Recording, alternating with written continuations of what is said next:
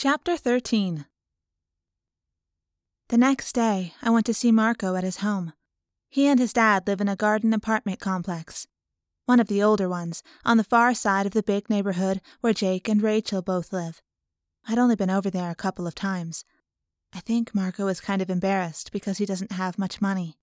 He used to live in a house just down the street from Jake, but that was when his mother was still alive and before his father had a breakdown and quit his job. I knocked on the door. From inside, I heard Marco's voice. "Dad, there's someone at the door. Put on your bathrobe, okay?" There was a delay, and then the door opened. Marco looked annoyed. "Cassie, what are you doing here?" I wanted to talk to you. "To me? What about?" About yesterday, I said. He hesitated. "Look, I'm spending the day with my dad, okay? We're thinking maybe we'll, do something together." That's good, I said. Over Marco's shoulder, I could see his father.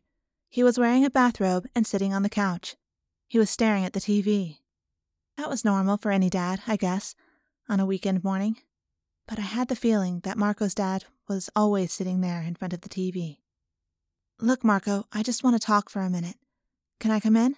No, he said hastily. He stepped outside onto the concrete breezeway. Down below us was a swimming pool. It was drained and closed. Leaves covered the bottom. Marco, I wanted to talk to you about yesterday. What about it? You could have been killed. It would have been my fault. This whole mission was my idea. Jake asked me if we should do it, and I said yes. Marco rolled his eyes. That's it? Look, it wasn't your fault. It's this whole thing we're doing. This whole Animorph thing. I mean, it's been dangerous right from the start. It's insanely dangerous. What else is new? I shrugged. What's new, I guess, is that the other times it was always someone else's idea. Oh, I get it. You don't like responsibility? I winced. Was that it? Was I afraid of taking responsibility? I don't want to get my friends killed. And let me assure you, your friends don't want to get killed either. Marco said with a laugh. I am completely opposed to getting killed. He grew serious, even sad. But you know what? Sometimes bad things happen. That's the way it is. I leaned against the rail, looking down at the dismal, empty pool. I see things die all the time, I said. Animals, I mean.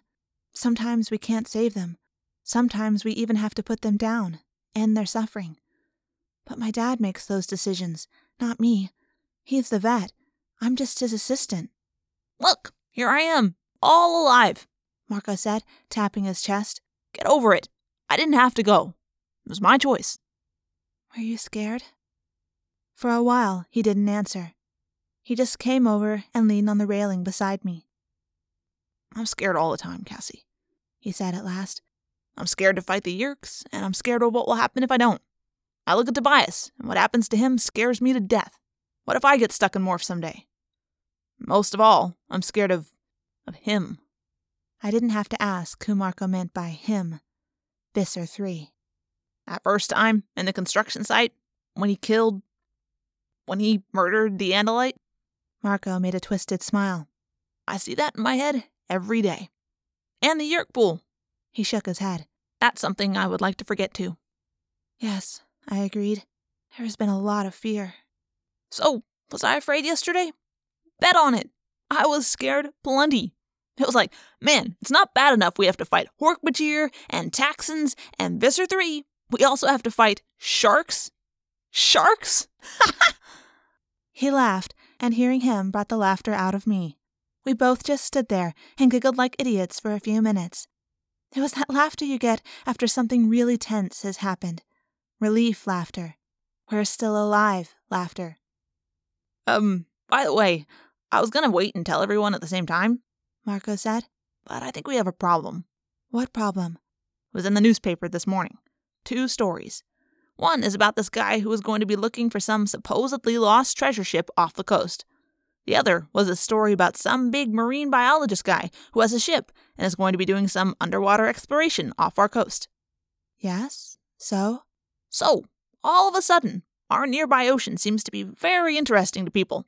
Underwater hunters and an underwater exploration at the same time? Controllers? He nodded. I think so. I think it's all a cover story to explain why 2 ships will be out there with lots of divers in the water. I think it's them, all right. And I think they're looking for the same thing you're looking for. I felt weak. The image the whale had given me surfaced in my mind, and the faint cry in my dreams, the cry for help. I can't ask anyone to go out there again, I whispered. This time, we might not be so lucky. Marco looked uncomfortable. Cassie, you know how I feel about all this. I think we have to take care of ourselves first, and our own families. He glanced back at his apartment door. On the other hand, I guess after what the Andalite did for us, I wouldn't feel like much of a human being if I didn't try to save whoever is out there. I don't know who's out there, I said. I don't know if it's even real. But you think it's an Andalite? I think it is. But Marco, I don't know. If someone gets hurt or killed just because I have these dreams, I can't make that kind of decision. Yes, but can you decide to do nothing? That's a decision too. I had to smile. Marco, you know, for a guy who's always joking around and being annoying, you're awfully smart. Yeah, I know, but don't tell anyone. It would destroy my image. I started to walk away. You know what was strange about yesterday? Marco said. What? The sharks. They were so totally deadly.